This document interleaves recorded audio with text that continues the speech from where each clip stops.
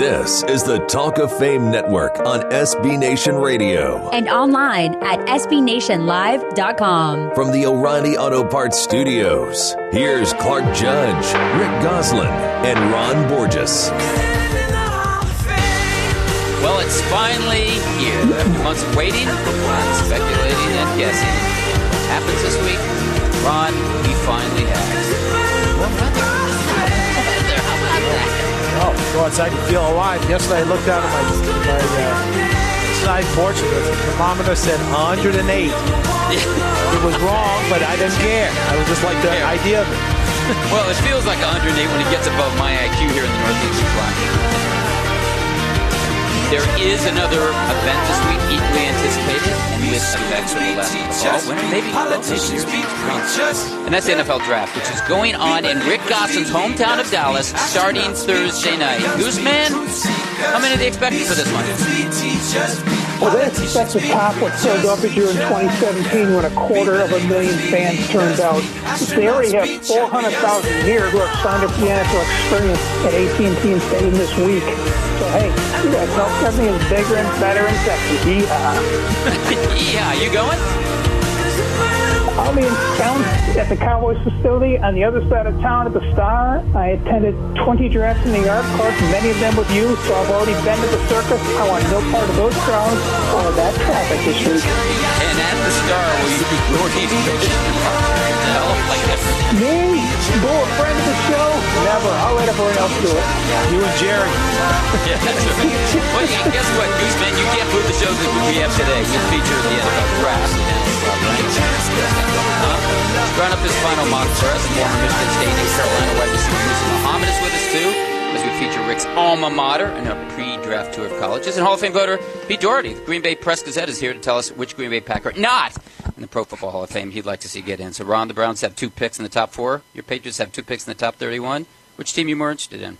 Got to be the Patriots. Do they package them and go up? Do they package them and go down? Do they stand pat? Pardon the pun. Did they take Tom Brady's replacement? Did they blow the whole thing, which they've done in the past? That's why we watch. Now, as for Cleveland, after Johnny Manziel, just don't draft any guys who wear bandanas. Bad juju. Well, that sounds good. So let's get to it, guys, and we will right after this. You're listening to the Talk of Fame Network.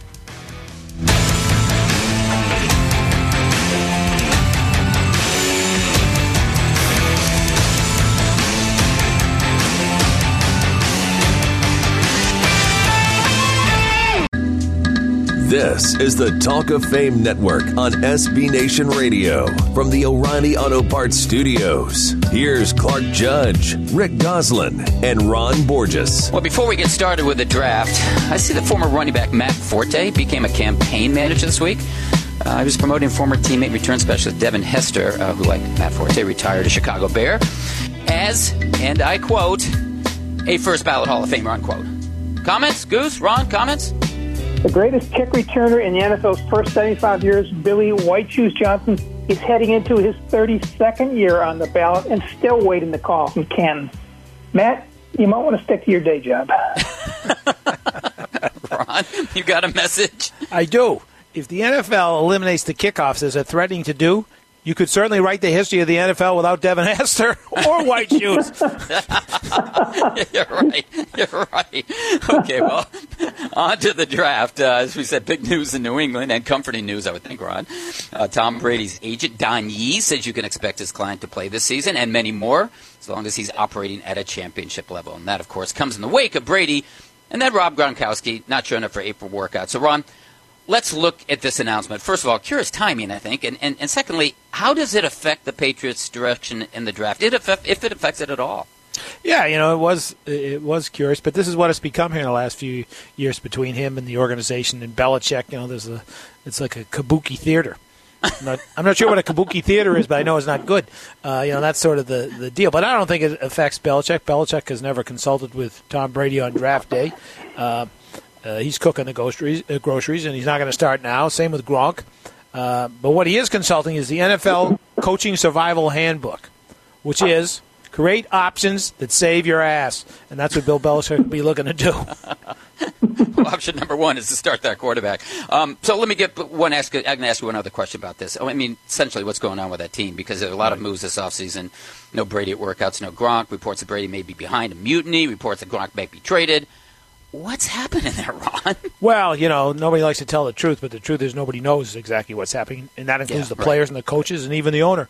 The fallout from not playing Malcolm Butler, I think, is going to be more severe than they initially anticipated, not unlike what happened in Seattle when they didn't give the ball to the running back. They never really – that team never recovered. Last time I saw Tom Brady, he was on Facebook sounding like Greta Garbo. I want to be alone. I want to be appreciated. To which Belichick just gone, huh? So the truth is, in my opinion, Bill Belichick is now like Willie Loman, the fading protagonist in Death of a Salesman. You remember what they said? A man way out there in the blue riding on a smile and a shoe shine. And when they start not smiling back, that's an earthquake. And when you get a couple spots on your hat, you're finished. Was that Kabuki Theater, Ron? No, that was New York Theater. Oh, New York Theater. Okay, Broadway Theater. All right, let's go to the other side of the country, Gooseman. Former UCLA coach Jim Mora, who once said the Browns should draft SC's Sam Darnold with the first pick, not his former quarterback. That'd be Josh Rosen. Now says, well, Rosen will be, here we go again, a future Hall of Famer. Now, I don't know what to say here. I mean, the guy hasn't even been drafted, and Jim Mora's already fitting him for a gold jacket. So, Goose, why don't you simply try to explain it? Okay. Quarterbacks get their tickets punched to Canton by winning championships. The more you win, the better your chances for enshrinement. Josh Rosen couldn't win a Pac-10 title in his 3 years as a starter at UCLA, so I'd slow down that Hall of Fame train for Rosen. Let him take a snap first. The voice of doom, Ron. Goose, man. Wow. Bringing the heat. Bringing the heat. Goose, you've done drafts for decades, and there are 4 quarterbacks, including Josh Rosen, at the top of the board. 5 in the first round, if, of course, you count Lamar Jackson as a quarterback and not say as a wide receiver, which I think we do. So how possible is it that all 4 will be gone by the time Buffalo is finished with the 6th overall pick? Let me say this. If there are 5 quarterbacks gone before the 7th pick, there's going to be a 6th quarterback in the first round. It'll be Oklahoma State's Mason Rudolph. If 5 quarterbacks go that high, the NFL will be guilty of panic buying. There may be 6 quarterbacks in the first round, but there aren't 6 franchise quarterbacks. There is not the John Elway in this draft. But I'll say this. Lots of teams at the top of this draft need quarterbacks, and there are lots of quarterbacks available. Personally, I could see as many as 4 of these quarterbacks in the top 6, but not worthy of that lofty selection. Goose, do you think Rudolph goes to the bottom of the first round? Yes, I do. If Jackson goes in the first round, I think Rudolph sneaks in the back end. Okay. And I'm glad you mentioned John Elway because I wanted to mention John Elway to you guys. If there were to be a run like that on the quarterbacks, it would be a bigger run at the position. I'm talking about 4 in the top 6 or whatever it is, 5 in the top 7. Bigger run on the position than 1983 when there were 6 quarterbacks taken in the first round, including John Elway at 1 with Baltimore and Dan Marino at 27 with Miami. But there's really no comparison between the 2 drafts. I mean, that one had 3 Hall of Famers in the first round, Elway, Marino, and, of course, Jim Kelly. And Ron, I think Goose is right. I don't know that anyone really has a conviction about any of these guys this week. I mean, if they did, we'd all be saying, oh, Sam Darnold, slam dunk first pick of the draft. No one's saying that. Not yet. No, you're right. You're right. And, Goose raises a good point about panic buying. And this is why these guys, in my opinion, most of these teams that are picking, are going to rue this draft and rue this day. Because they're going to pick one of these guys, and 3 years from now, they're going to be still looking for a quarterback. And that's a problem. This constant sort of reaching out for guys that in your heart is not the guy that you want him to be, but they go and take him anyway. He gets tremendous pressure on him.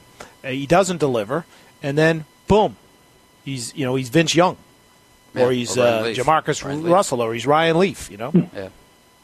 Not good. Yeah, I think I said it all earlier. I wouldn't take any of these guys. I don't think there's a difference maker there. I mean, you're going to take one because your fans will get excited, but that elation will die quickly, I think.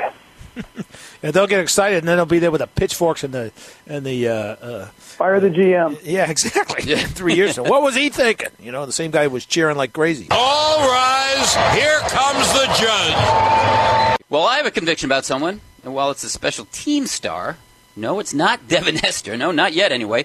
Nope, it's former Buffalo Bills wide receiver and gunner Steve Tasker, whom I wrote about this week on our website. talkoffamenetwork.com. And I figured the time was right before the NFL Ron gets rid of kickoffs. But, hey, the time's always been right for Steve Tasker. If you haven't heard of him, I can understand. He didn't catch 10,000 passes or throw for 5,000 yards in a game. He played special teams, and he wasn't an elite returner like, say, well, Devin Hester. But he was a special player. He played gunner for the Buffalo Bills, and he played it so well, making tackles, forcing fumbles, and creating field position. He's been called the greatest special teams player ever. Now, I don't know about that, but what I do know is that he was named to the Pro Bowl 7 times, first-team All-Pro 5 times, and the only special teams player to be named MVP of the Pro Bowl when that actually meant something. He's also a member of the Bills Wall of Fame, and for good reason. He was as important to the team's run of 4 Super Bowls as Hall of Famers like Jim Kelly, Thurman Thomas, and Andre Reed. In fact, when we had Hall of Fame coach Marv Levy on this program 4 years ago, he told us that Bill Parcells once told him he had to prepare harder for Steve Tasker than he did Kelly, Thomas, Bruce Smith, or anyone else on those Bills teams that went to 4 consecutive Super Bowls. Steve Tasker belongs in the Hall of Fame, said Marv Levy. Special teams are 1/3 of the game. But unfortunately, that's the problem. Because in the eyes of Hall of Fame voters, they're not. Otherwise, we wouldn't have one specialist elected in the Hall's first 50 years. Yeah, I know we've had Ray Guy, Morton Anderson enshrined within 4 years, but does anyone honestly think Steve Tasker is going to get into the room when he hasn't been a semifinalist since 2013? He won't. He won't. I'm sorry, but that's the unfortunate truth. It's wrong, it's unfortunate, and it's sad. But if nothing else, Steve Taster's case deserves to be heard. Clark, will the special teams excellence of Matthew Slater make Tasker an even longer shot in the future? No, Goose, I don't think it's Slater as much as it's Devin Hester. There goes that name again. Look, there are no return specialists in Canton Wright. I mean, only 2 kickers and 1 punter. So when voters break the mold, to me, it won't be for a guy who made a lot of tackles. It'll be for a guy who scored a lot of touchdowns, and that's Devin Hester. Well, what do you do, Clark, with guys, in Dallas they'll say Bill Bates. In New England they're going to say Matthew Slater. Brian Mitchell. Yeah, everybody. Brian Mitchell, really, you could argue is the greatest returner ever, really. I mean, look what he did. Sure. But if you start to look at gunners, every team's got a gunner. Right. That they think was great. How do you ever decipher those guys? Yeah, that's a good question, but not every team has a gunner who played on 4 consecutive Super Bowl teams. That's why I think the distinction is here, and I do think he was special. I think he was different, but you're right, Ron. That's the problem here. Those statistics are so arcane, it's very difficult to sort them out. But I'll tell you what's not difficult. We've got to go to commercial right now. I don't think Steve Tasker's going to the Hall of Fame, but I do think we're going to commercial. I know we are. In fact, I see Robert sing that to me, so let's go. This is the Talk of Fame Network. This is the Talk of Fame Network on SB Nation Radio from the O'Reilly Auto Parts Studios. Here's Clark Judge, Rick Goslin, and Ron Borges. Well, you gotta love the draft. I mean, we're going to have a couple 100,000 people in Dallas booing Roger Goodell, millions more watching on live TV, and former quarterback Jeff Garcia, a guy covered in San Francisco, and who was supposed to announce Tampa Bay's 3rd-round pick. Won't, because the Bucs traded it away. Anyway, Jeff Garcia is saying, I could care less about who they pick, nor do I pay attention to what picks they have, unquote. Jeez, you can't make this stuff up, Goose. Thanks for showing up, Jeff. Garcia could turn this into a business, making the rounds each year and making the picks for a different team he played for. San Francisco, Cleveland, Detroit, Philadelphia, Tampa. That'd be a pretty good gig, I think. Yeah, and each place he goes, he could go, I could care less about who they pick. You know something, Ron? I'll be honest with you. I like the idea of having former players announce day 2 picks, especially when those players bring as much emotion or energy and fire as Hall of Fame hopeful and, of course, friend of the show, Drew Pearson did a year ago when he announced the Cowboys pick in Philadelphia. I mean, that was classic. And he had the great Eagles fans booing, which, as you know, Ron, is about as natural as breathing air there.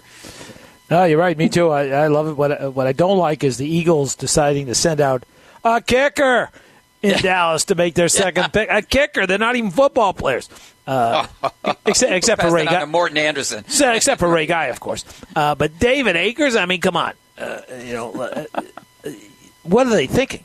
Here's Bill Berge lurking around. Just be happy to punch one more guy in the throat, I'm sure. That's what they should have had out there, In fact, he would have called out Drew Pearson right there. I love that. Goose, by the way, any chance that Drew Pearson shows up for the Cowboys pick in Dallas this week? Drew Pearson will be in the building. The Cowboys have named DeMarcus Ware and Pearson as their draft ambassadors. But the Cowboys are going to have Hall of Famer Bob Lilly, called the second-round pick, and current center Travis Frederick make their third-round pick. Wait a minute. Draft ambassadors? What the heck is that? When you watch a guy taunt the Philly fans, the next year you make him ambassador. Well, there was a pretty interesting story in the Dallas Morning News this week, and it was about Drew Pearson and about how his life has changed since the 2017 draft. And, Goose, you know something about that because you work at the Dallas Morning News, and, well, guess what? You also wrote the story, so tell us about it, would you? Well, he gave me the background about how he decided to go all fire and brimstone. He said he watched Harry Carson go to the stage, get booed, read the pick, and leave. Then he watched Clinton Portis go to the stage, get booed, read the Redskins pick, and leave. And Drew says, I'm sitting back here for 3 hours. I'm not going to go up there and just read the pick and get booed. So he engaged the crowd, haunting him with the 5 Super Bowl rings comment, Hall of Fame owner Jerry Jones. Before that night, he was known as the guy who caught the Hail Mary. Now he's the guy who made that draft day speech. He was making 20 public appearances a year in retirement, mostly during the football season. But after that night, he's now making 100 speaking appearances. He's got corporate America embracing his passion. In the process, he may have changed how those second-round announcements are forever made. Well, Goose, the other side of that is, has he changed how the Hall of Fame voters look at him? Question. Yeah, I mean, did he revive himself and revive his chance to get in the Hall of Fame, which certainly would be well-deserved? Well, he's certainly hot on Google. I know that. After that night, everybody's Googling up Drew Pearson. They saw he was an all-decade receiver. But as you know, Ron, it's in our hands in the senior committee. Yeah. It is. And hopefully we won't fumble the ball. And Googling him and voting for him are two different things. Man, I can't believe this guy's not in. Anyway, well, listen, we've all been covering drafts for decades, some longer than others. So, Ron, I'll start with you. What's your best or most memorable story?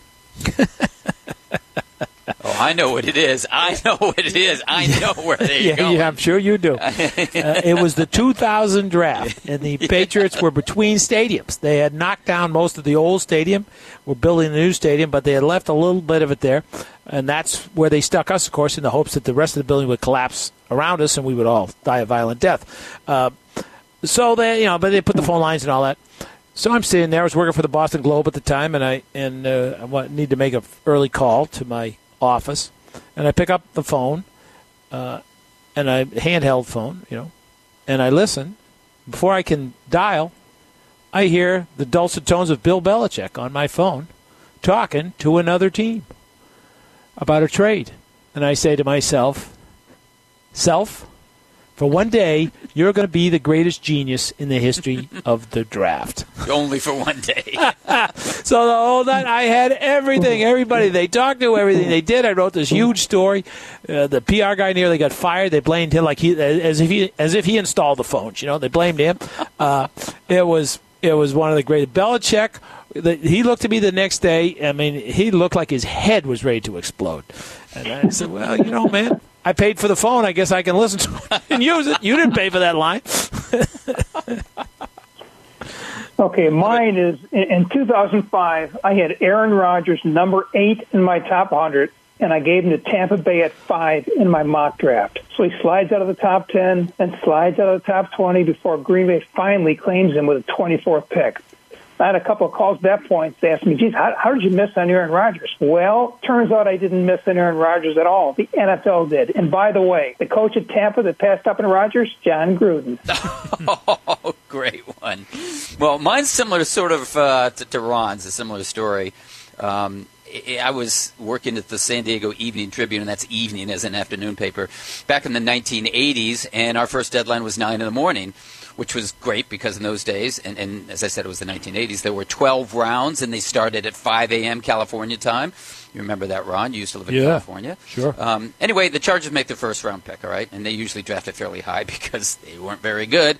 And I write the story, and I'm just about ready to send it in when a Chargers technician comes around and asks the guy next to me, a writer next to me, if this cord he's holding and was about to unplug, if that was his. And the guy says, no, it's not. So he pulls the plug.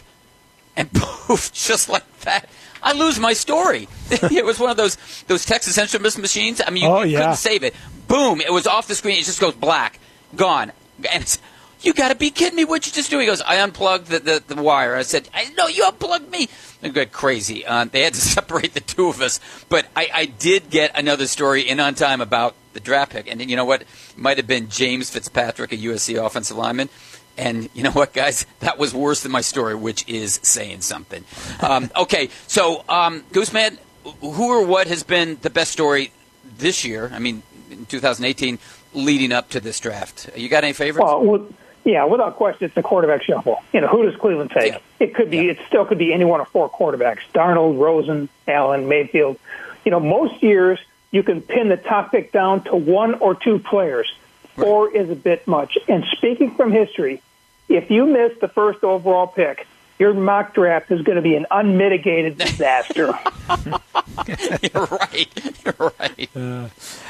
Well, for me, it was watching Bill Polian backpedal faster than Deion Sanders after he first suggested that Lamar Jackson switch to wide receiver from quarterback. Talk about touching the third rail of sports. I mean, he got the kind of blowback the Gooseman gets in Dallas when he suggests Tony Romo might not quite be the reincarnation of Danny White.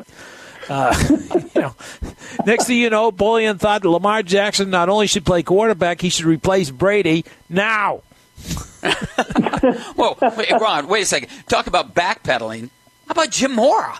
I mean, first he throws Josh Rosen under the bus, and that was his former quarterback because Jim's his former UCLA coach, and then realized it doesn't look so good when, the UCLA coach or former UCLA coach says he'd take the SC quarterback over his former quarterback, calls an audible and says, oh, wait a minute, check that. My bad. The UCLA quarterback will be in the Hall of Fame. What? Wait a minute. You don't want him as the first pick, but he's going to the Hall of Fame? You want to explain that one, Ron? Yeah, that was. Yeah, I mean, there's backpedaling, and then there's like backing right off of falling off the bridge. Cliff, like, what are you talking about? That was not good. Not a good look. No. Hey, Gooseman, no audibles on this show. You ran a poll last week asking readers whom the Cleveland Browns should choose with the first overall pick. Now, you gave them a choice of the usual suspects. That'd be Rosen, Darnold, Barkley, Chubb, Mayfield, and I think Allen. I think all those guys were on there. So who won? Darnold and a runaway, and it wasn't surprising. He's the most NFL-ready quarterback in this class. You can plug him in and go from day one. Most fans want a quarterback who can do that, and Darnold would be the safest choice by the Browns. Yeah, no, I saw what you wrote on our website when you recalled what happened there in that poll. You would have gone with Barkley, right? I mean, even though he didn't go to Michigan State, you would have gone with Barkley? Yeah, even though neither he nor Ezekiel Elliott could rush for 100 yards against Michigan State defense in their final college seasons, I'm not holding that against him. Both are great backs, and the good news, they don't have to worry about playing that Spartan defense again. I knew he would work that into the conversation, Ron. Exactly. So, Spartacus. Ron, if you had to take the first overall pick, if you're the GM of the Cleveland Browns, oh, God, perish the thought. But if you were the GM, who would you have taken, or who would you take? I'd take the running back because, barring injury, the consensus is that he's the kind of guy who can carry a team, and quite frankly, he can protect a young quarterback from himself. You take him first, and the best available quarterback with a fourth pick. Right. Because none of these quarterbacks are slam dunks, or people aren't sold on any of these guys. But everybody's sold on the running back. Take the running back and take one of these slappies at number 4. Well, if you have a couple Patriots golfers, and then I'm going to both those games because I want to see Tom Brady. How about you, Ron? You can only vote once. You can't vote twice. There's two Patriots. You'll be torn. I'll just keep voting both times. I'll vote once, then I'll turn it off, vote it again, go back and forth. But you, Ron. Why am I not surprised, Clark, that that's the choice you would make? A lot of guys would go to great historic things. No, not you. Well, we're going to stop right there. We're going to stop right there. We're not going to stop, however, with our draft preview. Up next, we have draft analyst Rob Rang of NFLDraftScout.com. He's coming up right after this. Yeah.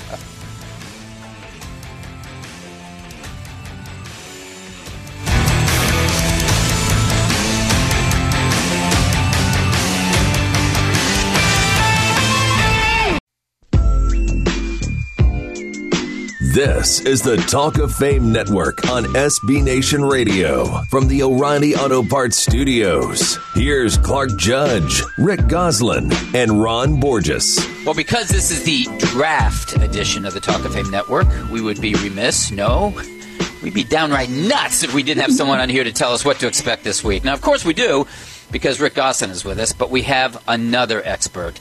And someone I worked with at CBS whom I have enormous respect for, and that's Rob Rang of NFLDraftScout.com. We had Rob on a podcast last month, and he was so good there, we wanted to get him on the air. Rob, thanks so much for joining us again. Oh, no problem. Thanks for having me, guys. So let's just cut to the quick here. A lot of quarterbacks at or near the top of the draft with, I guess, 5, maybe 6 going in the first round. Who's your top quarterback? And who's the guy at quarterback who worries you the most? So my personal top-rated quarterback is Sam Darnold from USC. He's been my top-rated player the entire year ever since Chad Kelly was the last pick selected a year ago. Then I moved Sam Darnold up to my top prospect in the country, and lo and behold, he has maintained that position the entire season. That said, I don't know if he necessarily is going to be the number 1 overall pick. A lot of buzz right now, and Cleveland Browns are going to be making Baker Mayfield the first quarterback selected, and it's hard to argue with that considering the fact that Baker Mayfield was such a player at Oklahoma. When you really break down his tape, and just about every team that he played against, he was the best player on the field. So I think that Baker Mayfield may wind up jumping ahead of Sam Darnold when it comes to who actually gets selected first. As far as the quarterbacks that I'm the most nervous about, at least among the so-called Elite Six, those quarterbacks who I think are going to go in the first round, I think it's got to be Lamar Jackson. I am absolutely enamored with his physical ability and his potential, but at the same time, he played in an offense that very much catered to his strengths. There's not a lot of NFL teams out there who are going to be as willing to gear their offense around what he does. And so I do believe that Lamar Jackson, as gifted as he is, does need to go to an offense, a play caller, and an owner, frankly, that is going to be a little bit more willing to cater to what Lamar Jackson does so very, very well. Rob, I want to go back to what you said earlier. Did I hear you right? Did you say Sam Darnold is the best player on your board? And if you did, does that mean you've got ahead of Barkley and Quentin Nelson? He is on my board, and the reason I say that is not just the fact that, obviously, to win in today's NFL, you have to have the quarterback position secured. I just think that Sam Darnold has all the intangibles, has the physical abilities to be a superstar in the NFL. I see accuracy from the pocket. I see accuracy on the move. I see the intangibles, the poise that I'm looking for late in games. I see the athletic ability, the arm strength. To me, he's the whole package. I do have Josh Rosen, the quarterback from UCLA, who, in my opinion, is that much purer of a passer as my number 2 rated player. And then I have the Saquon Barkleys, the Bradley Chubbs, the Quentin Nelsons of the world. Terrific football players, don't get me wrong. But at the same time, I'm also looking to get trophies. And as good as a running back as Saquon Barkley is, as good as defensive end, as Bradley Chubb is, as good as a guard as Quentin Nelson is, for example, they didn't play for national championships. And I believe that the way that you're going to be successful in the NFL is that you have to address that position at quarterback, and that's why I would take Sam Darnold number 1 overall. So it's clear you love Sam Darnold. What the heck are the Browns seeing in Baker Mayfield that they think he's better than Darnold? Well, that's a great question. Believe me, everybody I know in Cleveland, I've been asking that question. But I think what it comes down to is really, as I mentioned before, with Baker Mayfield, you see a playmaker. You see the brash personality that I personally am a little bit nervous about. I definitely have some concerns about Baker Mayfield, any quarterback, frankly, at that size, playing in the AFC North. I mean, when you consider the fact that obviously Cleveland, but as well as Cincinnati, Pittsburgh, and Baltimore, you're talking about all these teams are outdoor stadiums. That means that it guaranteed that at least 8 of the games on your each season is going to be outdoors, and so I do have some concerns about that. But at the same time, I also think that Baker Mayfield is such a playmaker. Obviously, the Browns made the trade for Tyrod Taylor, who physically speaking is kind of a similar guy. as Baker Mayfield. So I think that there is a plan in place. And while they don't necessarily fit in very well with what Hugh Jackson has historically done, I think this might be a little bit of a statement about what the Browns are planning to do in the future, and that may or may not involve Hugh Jackson. Okay, off topic, have you ever seen a draft board where there were 3 guards before the first offensive tackle? It's a terrific question. I have not, at least not one off the top of my head. You know, that's really where this draft class, in my opinion, is so unique. Obviously, all the talk about the quarterbacks, and justifiably so, but you know, I love the line of scrimmage. I want to see the interior of the offensive line go against the interior of the defensive line. And this is an extraordinary class in both regards. Quentin Nelson is a stud. You know, all this talk about he's a future Hall of Fame player. I think that's putting the cart above the horse a little bit. But at the same time, he is a terrific talent. It's not very often. And I put a guard in the top 5, 6 players in the draft, and I certainly believe that Quentin Nelson is that. And then, you know, a lot of respect for Isaiah Wynn from Georgia, and you know, one of my absolute favorite players in this draft class, Will Hernandez from UTEP. To me, all 3 of them deserve first-round consideration. And I think in today's NFL, guards are more important than ever just because we're seeing the teams are getting a little bit more creative in finding those interior pass rushers. And if they don't have the defensive tackles to do it, then they're twisting or stunning or blitzing to be able to attack quarterbacks right up the middle. That's why it is so imperative that you have quarterbacks like Darnold, like Mayfield, who can escape the pocket and be just as accurate on the move as they are when they're standing feet planted in the pocket. You mentioned Quentin Nelson, and you mentioned that you had him in your top 5. Do you think he'll go that high? How long do you think it is before he comes off the board? Because as you know, whenever you take a guard, even if he's the greatest guard ever, the fans are sitting there groaning. Especially if they're Jets fans. Well, exactly. You can make the argument. We just mentioned Will Hernandez before. I mentioned he's one of my favorite players in the draft. I think he's going to be an absolute stud, a long-time starter in the NFL, just like he was at UTEP. But the Miners didn't win a single game a year ago. And so it just shows you what a guard can do for you. So there's a couple of different spots I think make some sense. You have the Denver Broncos sitting at number 5 overall. John Elway, of course, knows the value of an offensive line, and that's the one way to kickstart your running game as well as whoever is going to be playing quarterback for you. Not only this upcoming season, that's likely to be the free agent addition Case Keenum, but also long-term future. So the number 5 overall is about the highest I can see Quentin Nelson going. I think a more likely scenario might be a couple of picks down the board. Of course, there's going to be a lot of trade talk if we have all these quarterbacks. So it's going to be interesting. I think Quentin Nelson, to me, for the same reason you just mentioned, one of the guys I think could actually slip down the board just a couple of spots, even though he is believed to be truly one of the safest players in this draft. Yeah, you mentioned a little bit about Baker Mayfield and the problems of his personality.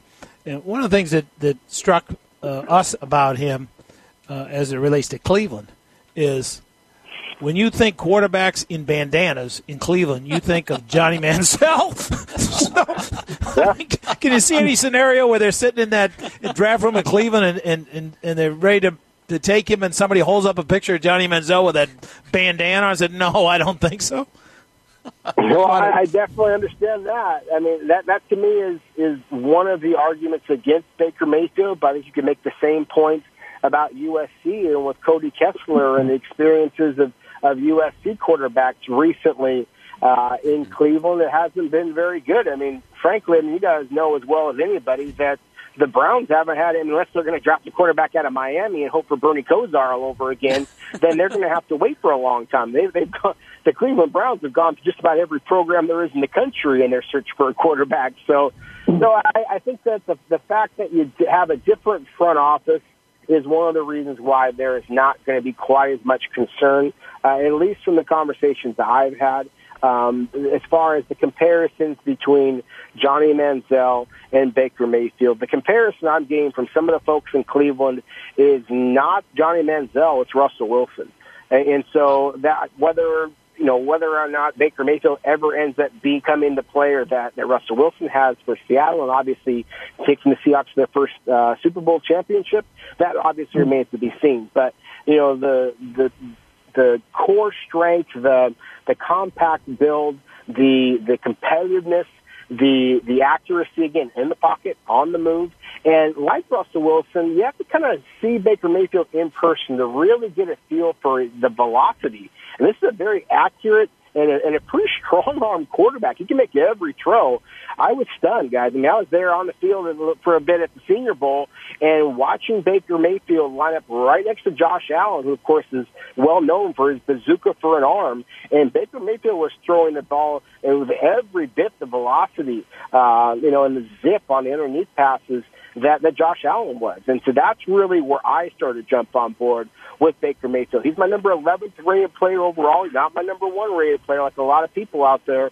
But at the same time, I definitely was late to the party a little bit with Baker Mayfield, but I'm acknowledging that the NFL teams out there certainly like him. And again, there's a lot of things to like about him. And that's why I think that whether he goes number 1 overall to Cleveland, I have a hard time imagining him getting any further than number 3 overall to New York Jets.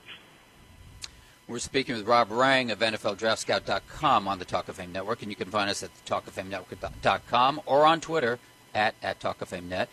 And Rob, as you know, there's always a seismic move at or near the top of the board. Where do you think that's going to happen? When's the first gotcha moment or the wow moment we go, oh my God, I can't believe it? Well, I think it could happen number 1 overall. Baker Mayfield does indeed go number 1. But I think the Giants, number 2 overall, really hold a lot of the cards in this draft class, because if Baker Mayfield is the so-called surprise selection number 1, then there's been a lot of buzz out there. The Giants want to compete immediately with a player like a Saquon Barkley, but also a lot of buzz that they really like the quarterback Sam Darnold. So if they go with a quarterback, let's say, at number 2 overall, you have the Jets presumably picking a quarterback at number 3 overall, then what are the Cleveland Browns doing there at number 4? They obviously have all the position players out there still available to them. They could also trade down. There has never in the history of the NFL draft been quarterbacks go 1, 2, 3, and 4. That could happen, and that could be your exciting moment. Hey, Rob, one other question for you. Do the Patriots take a quarterback, and if so, when? I think they do take a quarterback. I think that, and I would not be surprised at all if it winds up happening in the first round. I think that there's the chance that we're going to see the 6 quarterbacks come off the board. Of course, it's only happened to one other time in NFL draft history, back that famed 1983 class. 6 quarterbacks in the first round. I think that the Patriots, in there, number 31 overall, number 23 overall, they do have some needs at corner, pass rusher, and tackle, but if, say, a Mason Rudolph, who has the size and the touch and the downfield accuracy that fits in so well with what New England has prioritized in the past, I think he makes a lot of sense to them. And so I would not be surprised at all if the Patriots, kind of surprise a lot of people and go with the quarterback in the first round, especially with all the talk that Tom Brady, while coming back this season, who knows about the future after that. Rob Rang, thanks so much for the time, and good luck getting sleep this week. No problem, guys. Thanks so much for having me. It's always a pleasure talking with you. You got it. Thanks, Rob. Thanks. That was Rob Rang of NFLDraftScout.com. Up next, it's a 2-minute drill. You're listening to the Talk of Fame Network. This is the Talk of Fame Network on SB Nation Radio from the O'Reilly Auto Parts Studios. Here's Clark Judge, Rick Goslin, and Ron Borges. Well, I feel like we should have Roger Goodell announce what's going to happen next, but heck, Robert, let's just do it like this. That's the 2-minute warning. Yes, that means we're on to the 2-minute drill. Goose, you've got it this week, so let's get started. The NFL draft has been in Chicago, Philadelphia, and now Dallas. Where is the next stop? That'd be 345 Park Avenue, NYC. That's the only place the commissioner won't get booed. Canton on the 100th anniversary of the league. They didn't start the draft there, but they started the league there. That should count for something. Cowboys legend Drew Pearson taunted the Philadelphia draft crowd last April. Who should the Eagles send out to taunt the Dallas draft crowd this April? Roger Goodell. Oh, wait a minute. He's emceeing the event. Well, Concrete Charlie Bednarik would have been great, but he's gone. So how about Bill Bergey? He had an edge. The Packers are having Jerry Kramer announce their second-round pick. Will Dallas fans who remember the Ice Bowl warm to Kramer? Yes, they will, but only if he promises, Goose, to return to Seinfeld. I doubt it, Gooseman. I think they will give him the cold shoulder. The Tampa Bay Buccaneers will have a parrot announce their third-round draft pick. Who or what should announce the Browns pick? Lassie. How about an idiot? Same as usual. The Denver Broncos are having Steve Atwater announce their second-round pick. Is there a message here? Yeah, there is. Cheer this name, or I'll do to you what I did to Christian Okoye. I don't know, Gooseman. I'm baffled. If there is a message, only Jeff Legwald will get it. Is there anything Cleveland could do with the first overall pick of the 2018 draft that would surprise you? Yes, get it right. Trade it away. Is there anything the Patriots could do with their 2 first-round picks that would surprise you? Yes, have Ron announce them. Yes, but I have a better man. Have Malcolm Butler show up finally and announce them. 15 years from now, which quarterback in the class of 2018 will be touted as a first-ballot Hall of Famer? Josh Rosen. I know because Jim Mora told me. Somebody named Josh. Bo Jackson, Lamar Jackson, or Jackson Brown? Joe Jackson, the musician, not the baseball player. Look sharp, baby. This one's easy. Bo knows Jackson's. That's the end of our first hour, but stay where you are. We have Musa Muhammad, Hall of Fame voter Pete Doherty of Green Bay, and lots of Michigan State without the band coming up in the next hour. So don't go away. You're listening to the Talk of Fame Network.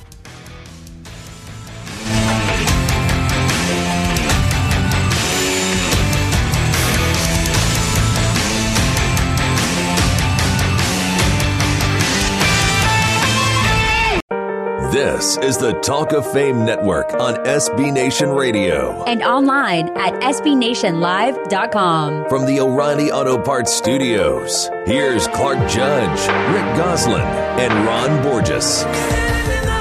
Welcome back to hour number 2 of the NFL Draft edition of the Talk of Fame Network. And guys, before we get going here, I'd like to ask you something, Goose. You did a zillion mock drafts, and there are a zillion more mock drafts out there today. But the minute there's a trade Thursday, all of them are about as good as your next ticket to the San Diego Chargers game. So why can't people get enough of them when they're going to be blown up? They're going to be no good. But there's never been a special mock draft. No one has ever come close to perfection. But what mock drafts do is allow a fan to fantasize that a team can get better. By signing players in mock drafts, the fan can visualize the improvement. That's why mocks are so popular. They provide hope for something better down the road for your franchise. I fantasize all I do, but not about mock drafts. Give hope a chance! I just don't get it. Of course, that's nothing new. I'll tell you what else I don't get. What the Jags' Tom Coughlin said last week, that Tom Coughlin was ranked for the show. This is when Jacksonville finally, as you guys saw, mercifully wheeled up the uniform, get ready. Awful. And then Tom felt compelled to say, and I quote, "We have 3 players that should be in the Hall of Fame. Tony Baselli should be in the Hall of Fame. Fred Taylor should be in the Hall of Fame. Jimmy Smith should be in the Hall of Fame." Now, Baselli, I'll give him. He may make it next year. Well, Clark, you told us both have better potential than they think. Taylor's ranked his 17th all-time in rushing with 11,695 yards and 7 1,000-yard seasons. They should say if he'd done that in New York and Chicago, they've been talking about it. More yards than O.J. Simpson, more yards than John Riggins, nearly as many as Thurman Thomas and Franco Harris. And when it comes to Jimmy Smith, he's 22nd in yards with over 1,200, 24th in receptions. He's got better numbers than Hines Ward, who's regularly mentioned as a Hall of Fame contender, and more than Charlie Joyner and Michael Irvin. You can make a good case for either of them. If they played in a place like Dallas with a Goose Man behind them, they're in on roller skates. So, Goose, it sounds like they just got Ron's vote. Jimmy Smith, former Cowboys draft pick.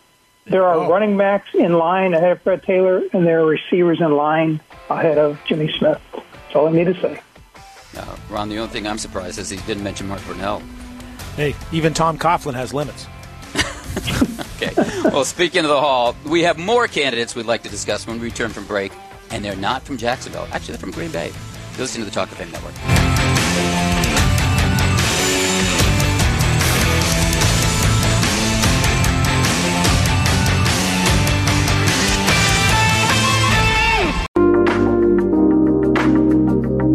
This is the Talk of Fame Network Network on SB Nation Radio. From the O'Reilly Auto Parts Studios, here's Clark Judge, Rick Goslin, and Ron Borges. Well, the Packers are in the news again, this time with Aaron Rodgers buying a stake in the NBA Milwaukee Bucks. True story. First NFL player to do it. So, we figured, it's time we should get up to Green Bay for our best not in Canton series. So that's where we are. We're making stops in all 32 NFL cities and talking to past and present Hall of Fame voters about the most glaring omissions from each of their towns. And today our stop is Green Bay, where we sit down with Hall of Fame voter Pete Doherty, a longtime beat writer covering the Pack for the Green Bay Press-Gazette. Hey, Pete, you getting a slice of the Bucks, too? Get a piece of that team? Yeah, if only. Kind of tells you where Aaron Rodgers' career will probably be heading when he's done with football. I think he's probably got big plans for himself. That sounds like it. Hey, Pete, for decades, Jerry Kramer was the best player not enshrined in Canton. Well, he finally gets his bus this summer when the Hall inducts its class in 2018. So now, who is the best Packer not enshrined? This one will probably catch people by surprise, and it's a really hard sell, but it's a guy named Vern Llewellyn who played from 24 through 32. And, the Packers historian thinks there's an argument that, you got to include this guy in the discussion of greatest Packers ever. And, a couple of things that just jump out about him. That first class was in 63, and Johnny Blood, who played for the Packers, was part of that class. And he said that he's on record as saying Llewellyn should have been in there before him, or should have been in that original class. And, the thing that makes it so tough is this is a pre-stat era. And, the guy, the one number they have on this guy is that when he retired, he played 9 years. So he retired in 32, and he had 51 touchdowns, which, the league started in 20, and he was the leader. And the next guy on the list was Ernie Nevers, actually, at 38. So he scored a lot of touchdowns, mostly as a receiver, some as a runner. He threw some touchdowns, too. He was those running backs, those halfbacks. They did everything. But he was a really good defensive player, too. And maybe the most important thing he did was he was a punter. And, this sounds bizarre, but the game was such a field position game back then. And I think the average teams, scored less than 10 points a game. And they punted, on first down, on second down, third down. They'd punt at any time just to, it was all about field position. And this guy was the best punter at the time. And, Curly Lambeau picked his, after the 46 season, he picked his all-time Packers team. And he picked Dilweg as one of Llewellyn as one of the backs ahead of Johnny Blood. I mean, he just, he thought this was one of their great early players. And, nobody's heard of this guy. I bet you most of your viewers our listeners have never heard of this guy. But he played at a time. It's a hard sell because there's almost no stats to go on. But they won 3 titles during his career, and he was probably the best player on those teams from 29 to 31. Well, Pete, let's stay in that era. I wrote a stated case a while back on Lavi Delwig, receiver of those 1920 teams. He's a great pass catcher, preceded Don Hudson, as you know, was an all-decade selection in the 20s. How does he manage to kind of slip through the cracks? And obviously now you can't compare his numbers to anybody who's playing today, but what do you think happened to him? Yeah, same thing. And, it's there's hardly any stats that go on, and, there's no film. It's only newspaper accounts. And, when they did that first haul in 63, the game was so different by 1963 than it was in the 20s and 30s. And studying up on this guy just, for doing this, it sounds like if you read the quotes from the guys who played at that time, that as good as a receiver as he was a better defensive player. And when he retired, he had, I think it was like 27 interceptions, which was second in the league in the first 20 years. And I think McNally might have been first, or Johnny Blood. That his name was Johnny Blood McNally. So this guy was great on both sides of the ball. And I don't know, you did that story on him, and so I'm curious what you think. But it's just so hard to compare players of that era with even the 50s or 60s. And these guys, I'm sure a lot of guys got lost in history. Well, Pete, I'm going to agree with you. It is very hard to compare players of that era. And it's funny because you mentioned Vern Llewellyn. I went, who? Vern Llewellyn? Yeah. I hadn't heard him. But I want to stay with that era with my question here. Goose passed me a note here, and it's a good one. From 1920 through 2000, there have been 20 all-decade quarterback selections, and 19 of them have been enshrined in Canton. The only guy missing? You know, Cecil Isbell, the guy who threw all those passes to Don Hudson. What have voters been missing about Cecil Isbell? You know, he's the hardest sell of all because he only played 5 years in the league. So this is Terrell Davis, you know, that whole discussion over again. Right. And he said he quit because he saw Lambeau get rid of a bunch of guys, you know, whenever their performance started to drop. And so he didn't want that to happen to him. And, you know, football, you didn't make a lot of money back then. So he took a job coaching at Purdue as a halfbacks coach. So he was at the prime of his career. He actually had better stats, and he was probably more decorated than Sammy Baugh was. And Baugh started a year earlier. But, you know, Baugh played for a long time, and Isbell didn't. But, you know, when he retired, he was the first guy to have 2,000 yards passing. He had I think he had 59 touchdown passes when he retired, which was 3 more than Baugh, even though Baugh had played 6 years, so they ranked 1 and 2 in the league. This guy was a really talented passer. Lambeau had him as the left halfback, which was the throwing position, the primary throwing position when he picked all-time Packers team, that same team. When he picked that in 46, he picked this guy over Arnie Herber, who was in the Hall of Fame. So he was just a really talented guy, but, you know, 5 years in the league, that's just a really short career. And, I mean, you remember those discussions. You know, I took part in 2 or 3 years with Terrell Davis. I mean, so this would be a really hard sell, but he was a meteor. I mean, when he played great. Pete, let me ask you about one of Ron Wolf's favorite players, Bobby Dillon, who played safety for the Pack in the 1950s. The guy had 3 9-interception seasons, picked off 52 passes in his 8-year career. If he had played on just one of Lombardi's championship teams, would he already be in the Hall of Fame? Yeah, I suspect so. And in fact, when Lombardi took over after the 58 season, so in early 59, January or whatever, he goes through all the Packers tape from 58, and there were 3 untouchables on the roster, and this guy was one of them. He retired in the off season, and 5 weeks into training camp, Lombardi basically begged him to come back for 1 more year, which he did. He actually didn't play that great. He was probably smart to retire when he did, but he was an outstanding player. I know Wolf just loves him, and he's gone back and looked at a lot of tape from that era. Well, Pete, how about one of our favorite players here at Talk of Fame, Leroy Butler? He was the first-team all-decade safety of the 90s, and he can't even get into the room to be discussed as a finalist. What do the voters need to know to be more enlightened about Leroy Butler's candidacy?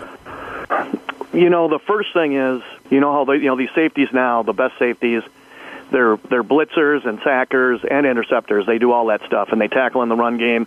They're almost multi-positional players.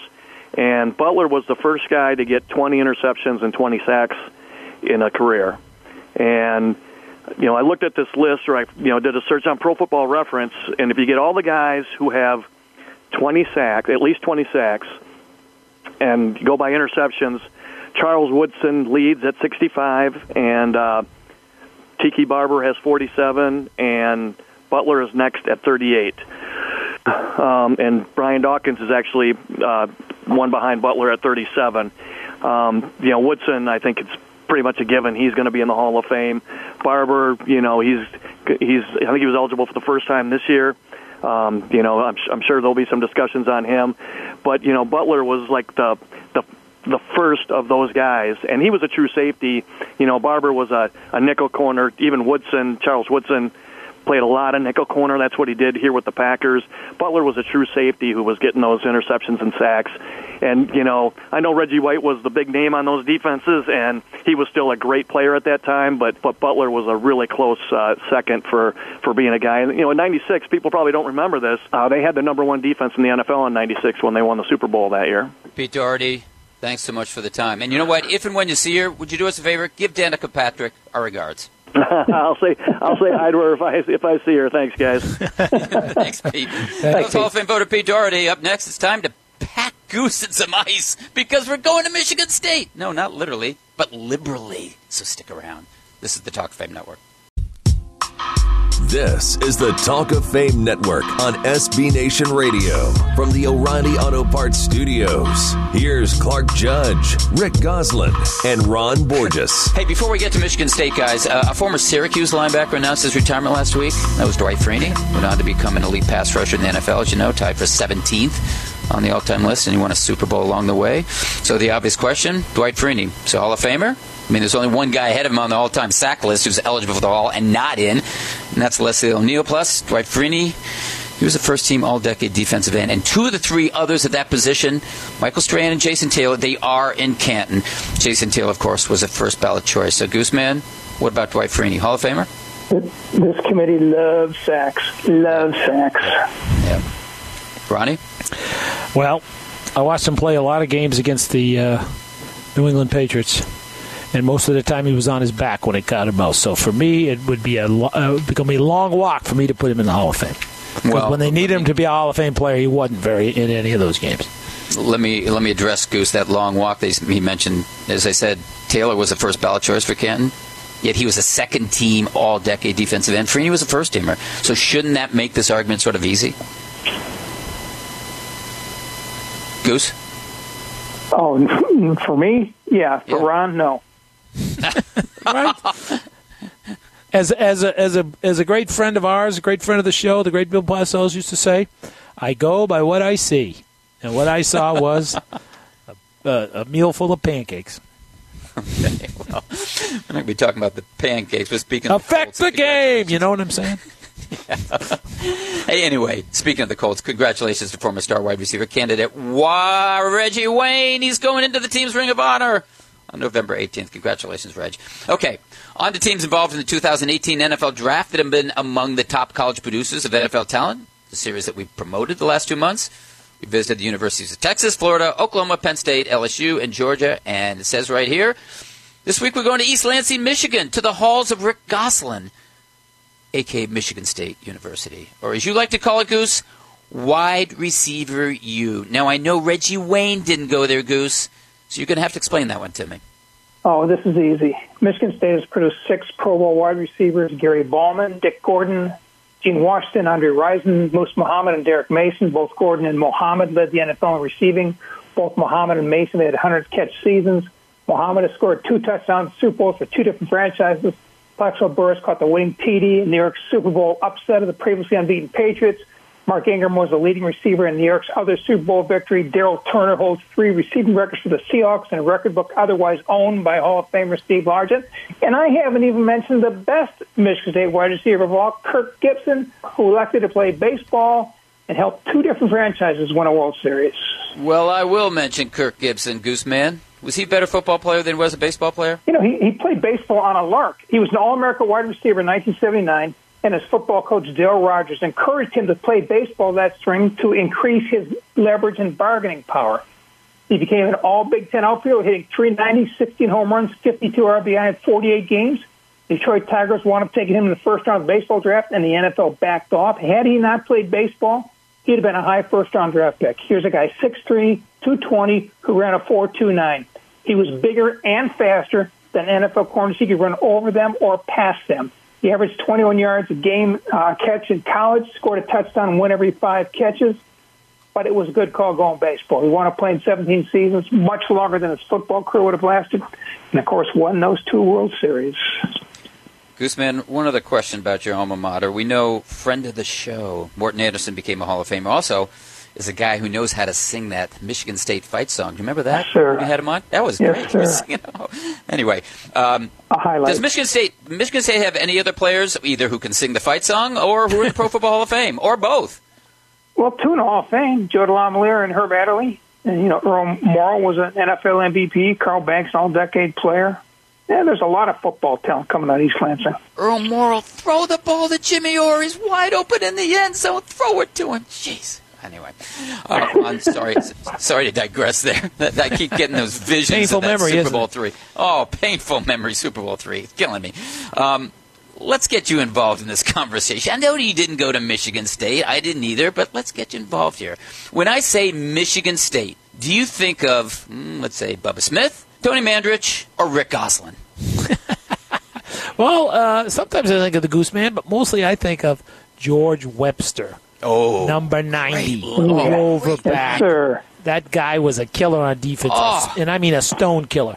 I mean, I was in high school at that time playing linebacker, and I had two favorite guys, George Webster and Dick Butkus, because they both believed in the same thing, assassination. I mean, he was 6'4", he was 218 pounds. He really was a revolutionary player because, you started a defensive back, and then they sort of created this rover back position for him. I mean, the dude was everywhere, all over the field. Yeah. I mean, hey, Ron, that was back when we were linebacker U. Yeah, no, that's always what I think of when I think of Michigan State. What are you, linebacker? You wide receiver? You what? I'm glad you mentioned him because I love Webster too, Ron. I love him. That would be Daniel Webster, who went to Dartmouth College and argued the Dartmouth College case in front of the Supreme Court. Come on.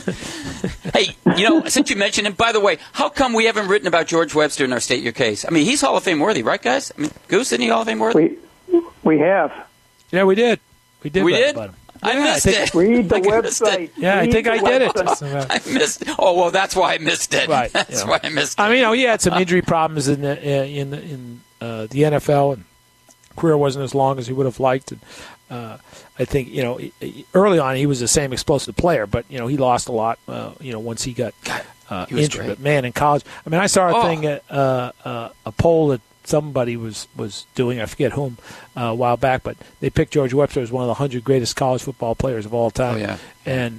And he wasn't on the back end of the 100. He was on the front end of the 100. That guy. He was picked as the greatest player in Michigan State history, and he was an all-time All-AFL pick too. Oh, he was tremendous. Yeah, he was a great player. Hey, Ron, I want to stay with you here. One more question here. Riddle me this, would you please? How did Michigan State's Le'Veon Bell slide to the second round of his draft? And that would be the 48th overall pick. How'd that happen? Well, I think if you look at that draft, at that time the NFL had really started to discount running backs and the use of running backs because they were throwing the ball on nearly every play, and debates were starting about were they even going to need running backs anymore. He actually was the second back taken in that draft. Giovanni Bernard was the first, and Cincinnati took him. They were both taken in the second round. So, I mean, really, if you look at the position, was a top-rated guy, but they had downgraded, running backs in the league mistakenly, as he's proven. He's averaged 1,000 yards a season ever since he's come into the league. And look, we've all seen what he's done and how he's changed games for Pittsburgh. But it just was a really weird, quirky sort of time where suddenly these guys started thinking we can play without running backs, which was el stupido. Nothing new for the NFL. Nothing new. Hey, Gooseman, where do they come up with these ideas? I mean, I just wonder, what are they thinking? They're probably reading your stories, okay? Gooseman, last Michigan State question. Do your Spartans have any prospects in this draft, the 2018 draft? Just one. All Big Ten center Brian Allen. He'll be a late rounder. This is a heavy underclass team. Only 3 seniors. Wow. I wonder if there's going to be a Dartmouth player chosen ahead of him. What do you think, Ron? I bet on the Big Ten. That would be no. That would be a no. So. I think not. That's the signal that our Ron Borges has something more to say or someone to skewer for our next segment called Borges Are Bogus. And that's when I hear that, when I hear Ron Borges Are Bogus, I go, get me out of here. I got to get out of his way. Let him go through. Ron, I'm getting out of your way. Just go through. The stage is yours. Get out of here. Well, if ever a week was the one where the word bogus was invented for, it's draft week in the NFL. Which means it's bonus bogus week, actually.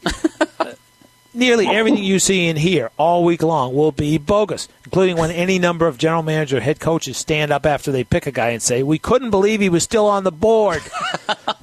Loosely translated, that means we don't know what the hell we're doing. We overrated the guy. Bogus. For a week, you heard the Browns are taking Baker Mayfield number 1. Then you heard bogus. The Browns are taking Josh Allen. Then you heard bogus. The Browns are taking Sam Darnold, you heard. Then you heard bogus. The Browns are not taking Josh Rosen, you heard. Then you heard that was bogus. The only thing you're certain is when the Browns were going to take somebody at number 1, unless, of course, they don't, which would be bogus. You hear many things the week of the NFL draft, both before a single selection has been made and well after they've been made. Nearly all of what you hear is bogus because the thing is a crapshoot. 70% of the time, they get it wrong. They come up snake eyes. Nobody's fault. That's how it is. Millions upon millions of dollars are spent on fact-finding missions, medical appraisals, video, eye drops for the people watching the video, travel, darts for those teams like the Browns who just throw them at the board. This is sometimes sold as scientific analysis. Weights, measures, times equals the man. Bogus. Forget the mistake that was Tom Brady in 2000, pick number 199. Forget about that. Let's go back to some drafts of guys who were taken on rounds that no longer exist. Roosevelt Brown, round 27. Hall of Famer. Lou Kriegmer, round 26. Hall of Famer. Ray Berry, round 20. Hall of Famer. Do you get my drift? Willie Davis, round 15. Hall of Famer. We can go on and on. Deacon Jones, Johnny Unitas. You could put together a playoff team just out of round 7, which still exists today, barely with just the Hall of Famers like Larry Wilson, Shannon Sharp, Joe Schmidt, Bobby Bell, Jim Ringo, and then you could fill in with other guys like Jake Scott and Marquise Colson and Donald Driver and Julian Edelman. You'd be in the playoffs with guys that nobody wanted. The point is this. Draft week is fun. It's also bogus. Bogus picks, bogus predictions, bogus trades, bogus mock drafts, bogus real drafts. And maybe that's why we love it. It means everything and nothing is important. So the best way to look at it is this. Most of the players drafted this week, this is going to be the best week they ever have in the NFL. Ron, how excited would it be if a team passed? That would be great. I'm waiting for one time where a guy says, you know what? We don't want any of these slappies. These guys said, no good. We're not going to do this. We got to feed them. We got to clothe them. Forget it.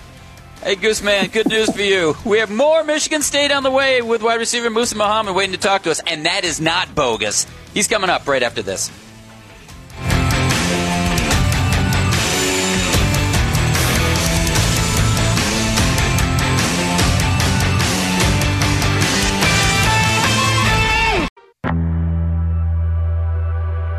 This is the Talk of Fame Network on SB Nation Radio. From the O'Reilly Auto Parts Studios, here's Clark Judge, Rick Goslin, and Ron Borges. Well, our next guest holds the Super Bowl record for the longest touchdown catch, an 85-yarder against New England. And no, it's not Isaac Bruce or Terrell Owens. It's Musa Muhammad of the Carolina Panthers, and he did it in Super Bowl 38. Of course, 3 years later, he caught another touchdown pass in a Super Bowl, only this time for the Chicago Bears. And Musa was just as prolific in the regular season, leading the NFL in receptions with 102 in 2000, then leading it in both yardage and touchdowns in 2004. He played 14 seasons and retired with more than 11,000 career receiving yards and a spot on today's Talk of Fame Network program to talk about his time with the Panthers, Bears, and more importantly, Michigan State, the spotlight school in this week's draft series. Musa, thanks for joining us. Oh, thanks for having me, guys. I appreciate it. Musa Muhammad, Andre Rison, Mark Ingram, Derek Mason, Plaxico Burress, College Hall of Famers Kirk Gibson and Gene Washington. So when did Michigan State become wide receiver U? Are you kidding me? From day one? No. It's funny, guys. I mean, I think, when you think about Michigan State and, playing in the Big Ten, playing in the cold weather, pro-style offense, and conditions that I think really, test the spirit and character of players. And, historically, when you think about Michigan State, a run-first type of offense that's primarily, predicated on the defensive prowess of, guys like George Perlis, that was a author of the Steel Curtain, and guys like that, Hank Bullas and, those types of guys. Scratch your head and say, wait a minute. I mean, they got wide receivers that go to this school? Well, we are conditioned. I call us the black and blue type of wide receivers, and we're really built to last. We're kind of Motor City, call them Motor City type bad boys, but we're made out of steel frames, and we're built to last. Hey, Musa, I'm going to warn you, there's a conflict of interest here. Rick Goslin went to Michigan State, too, so expect some more leading questions here, okay? hey, give me some lobs. I can dunk it, too, now. Well, Musa, you play, as you mentioned, you played under George Perlis, who loved to run the ball. So how does a guy who caught only 69 passes in college and scored 5 touchdowns catch 860 passes in the NFL and score 62 touchdowns? Did you always know that receiver was locked inside the guy that Perlis was tying to the to the end of the line when you were in college?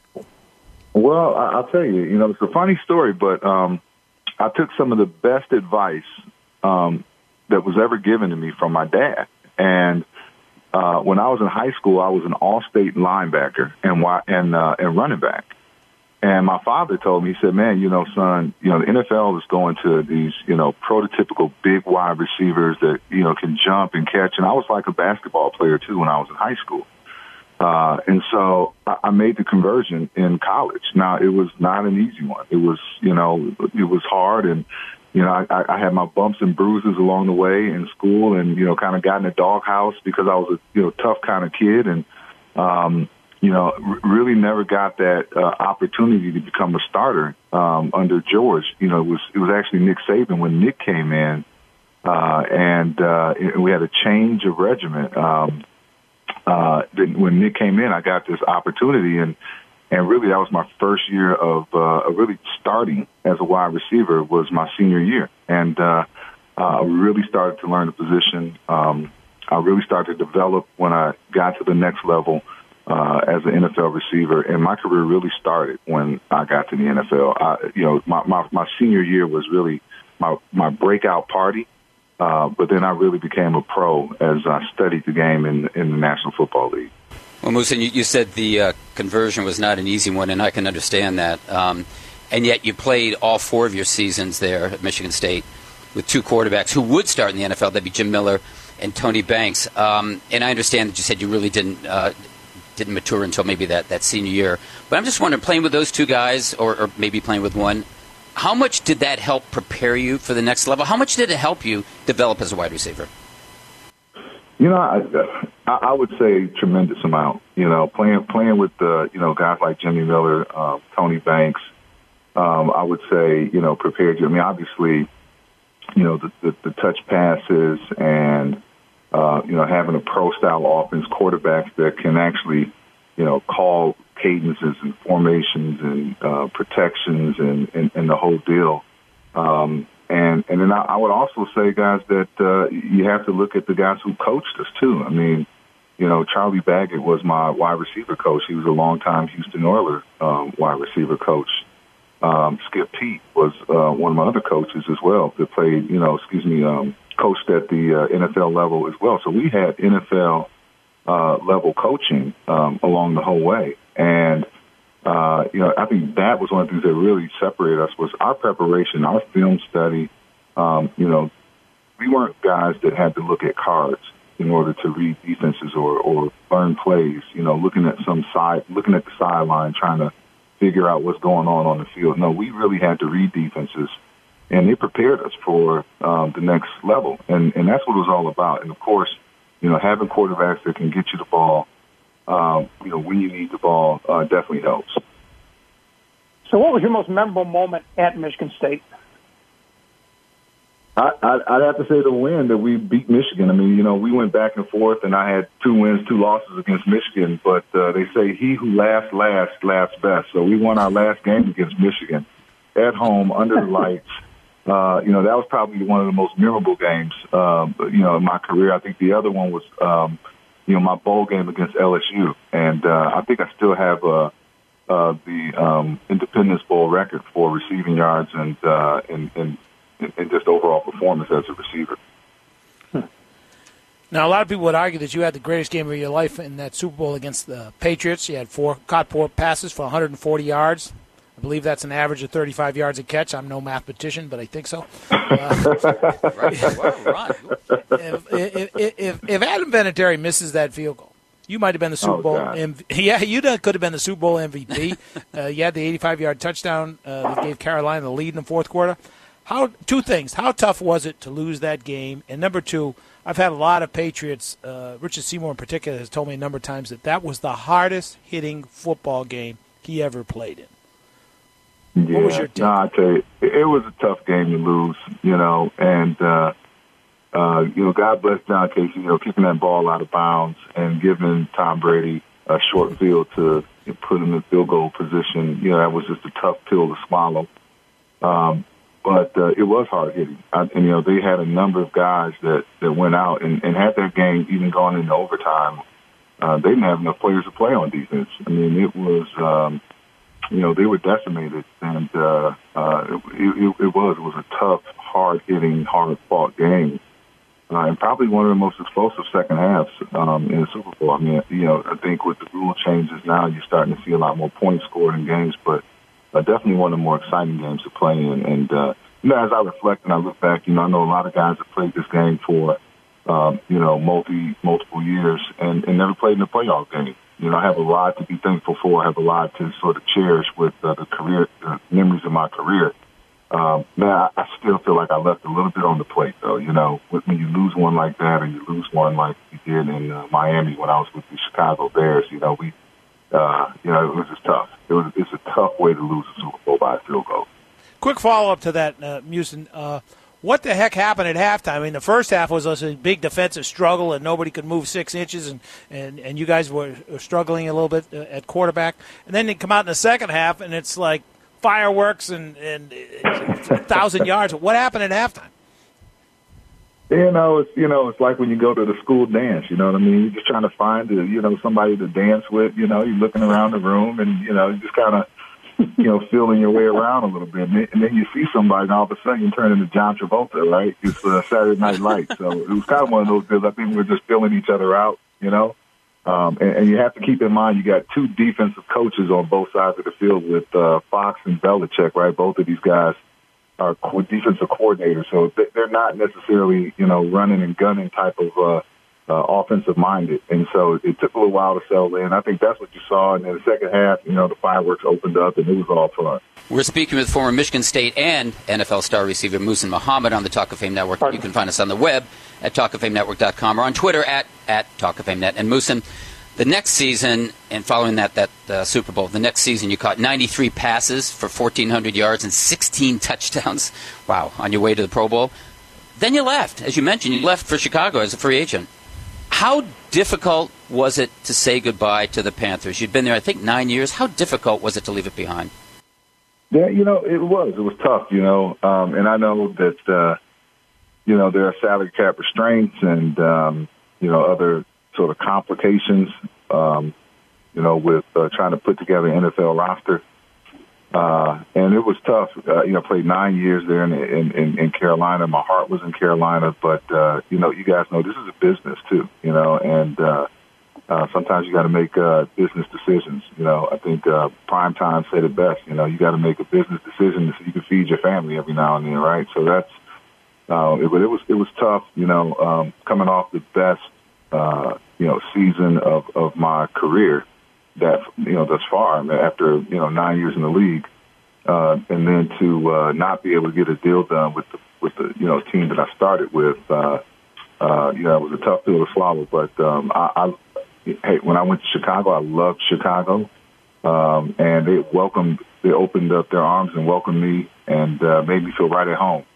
And so I became a Bear overnight, and for the next 3 years, we won in Chicago. Muhsin, your son, Muhsin Muhammad III, is only a sophomore wide receiver, but already has scholarship offers from the likes of Tennessee, Virginia Tech, North Carolina State, and, Michigan State. So which Muhsin Muhammad is the best receiver in the family? Well, I'll tell you, the best athlete. Now, I played 4 sports in high school. I played football, basketball, ran track, and I actually won a state championship in boxing. So, I'll tell you who's the best fighter in the house, but my son is probably the best athlete in the house. He definitely is the best athlete. Some of the, backflips and, my brother-in-law, my wife's brother, is a gymnast. And so all my kids, by default learn how to do tumbling and, backflips and all that kind of stuff. And so, I don't know if you guys watch this stuff, but this new generation of athletes, man, I mean, they're very athletic. These guys can do all kind of tumbling acts and flips. And, he's 6 foot. He can dunk the ball with 2 hands. Basketball is a sophomore and he's got great hands. I think I had to work to develop my hands when I got to Michigan State. He's starting off in high school, and I'm teaching him everything. And he's let's just say that the student is exceeding the professor right now. It's the old school gladiator sport, right? Exactly right. That's exactly right. Hey, Moosin, thanks so much for the time, and good luck sorting out those collegiate offers for your son. Thank you. All right. Thanks, guys. Thanks for having me on the show. You bet. Sure. That was former wide receiver Moosin Muhammad. Up next, it's 2 Minute Drill. You're listening to the Talk of Fame Network. This is the Talk of Fame Network on SB Nation Radio from the O'Reilly Auto Parts Studios. Here's Clark Judge, Rick Goslin, and Ron Borges. Well, we've got a draft to get to, so Robert, have the guy in that corner below the whistle, would you please? That's the 2 minute warning. Yeah, that means we're on to the 2 Minute Drill again. So, Goose, let's get going. Where does Des Bryant wind up in 2018? On the mound. Isn't that where most athletes wind up? Standing on the sidelines with his arm folded, mean mugging his quarterback and his coach. The Eagles cut Daryl Worley this month after he was arrested for DUI plus weapons and disorderly conduct charges. Inside of 2 weeks, the Raiders signed him. Is there a message here? Yes, there is. Commitment to petulance. That's very good. Al Davis lives.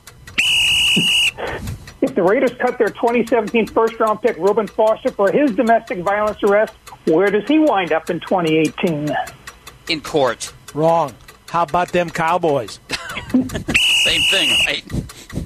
Amnesty International gave Colin Kaepernick its Ambassador of Conscience Award. Who in the NFL should receive an Ambassador of Conscience Award? This comes as a surprise. Tom Brady should be the game's highest paid player, yet he doesn't make a peep. Oh, he's making a few peeps this year, but how about J.J. Watt for all he did in Houston? Speaking of Tom Brady, does Tom Brady play in 2018 under his existing contract? Yes, he does, because he's getting the Ambassador of Conscience Award. No, he does not. Show me some love, Bill, and don't forget the money. The horse Gronkowski was scratched in the Kentucky Derby. Could that be an omen this season for another Gronkowski? Not unless he has to run a mile and a quarter. Well, if he turns over one of those dirt bikes he was hustling last week at Gillette Stadium, it could be. Josh Rosen, Josh Groban, or Josh Brolin? Josh McDaniels, only guy who can be in two places at one time. Josh Gibson, the Black Babe Ruth. After seeing his best friend Jordy Nelson cut, Aaron Rodgers wants more input in Green Bay's decision-making process. Does he deserve a voice? Sure, yes he does, but only in the huddle. Yes, he does if he retires and wants to become a scout. John Gruden makes his debut as Raiders coach on Monday Night Football. Who's drawing up the schedule, the NFL or ESPN? ESPN. Money talks, the NFL walks. Do you really have to ask?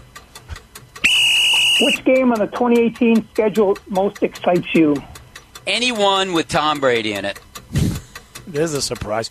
Pittsburgh, Baltimore. Street fight every time. That's the end of the game. We'd like to thank Moosin Muhammad, Pete Doherty, and Rob Rang for joining us, Robert Harris Jr. for producing us, and you for listening to us. If you'd like to hear this or any of our podcasts, just go to our website, talkoffamenetwork.com, or find us on iTunes or your podcast app. Otherwise, look for us next week at this time and on this station. We'll be here. We hope you will be too.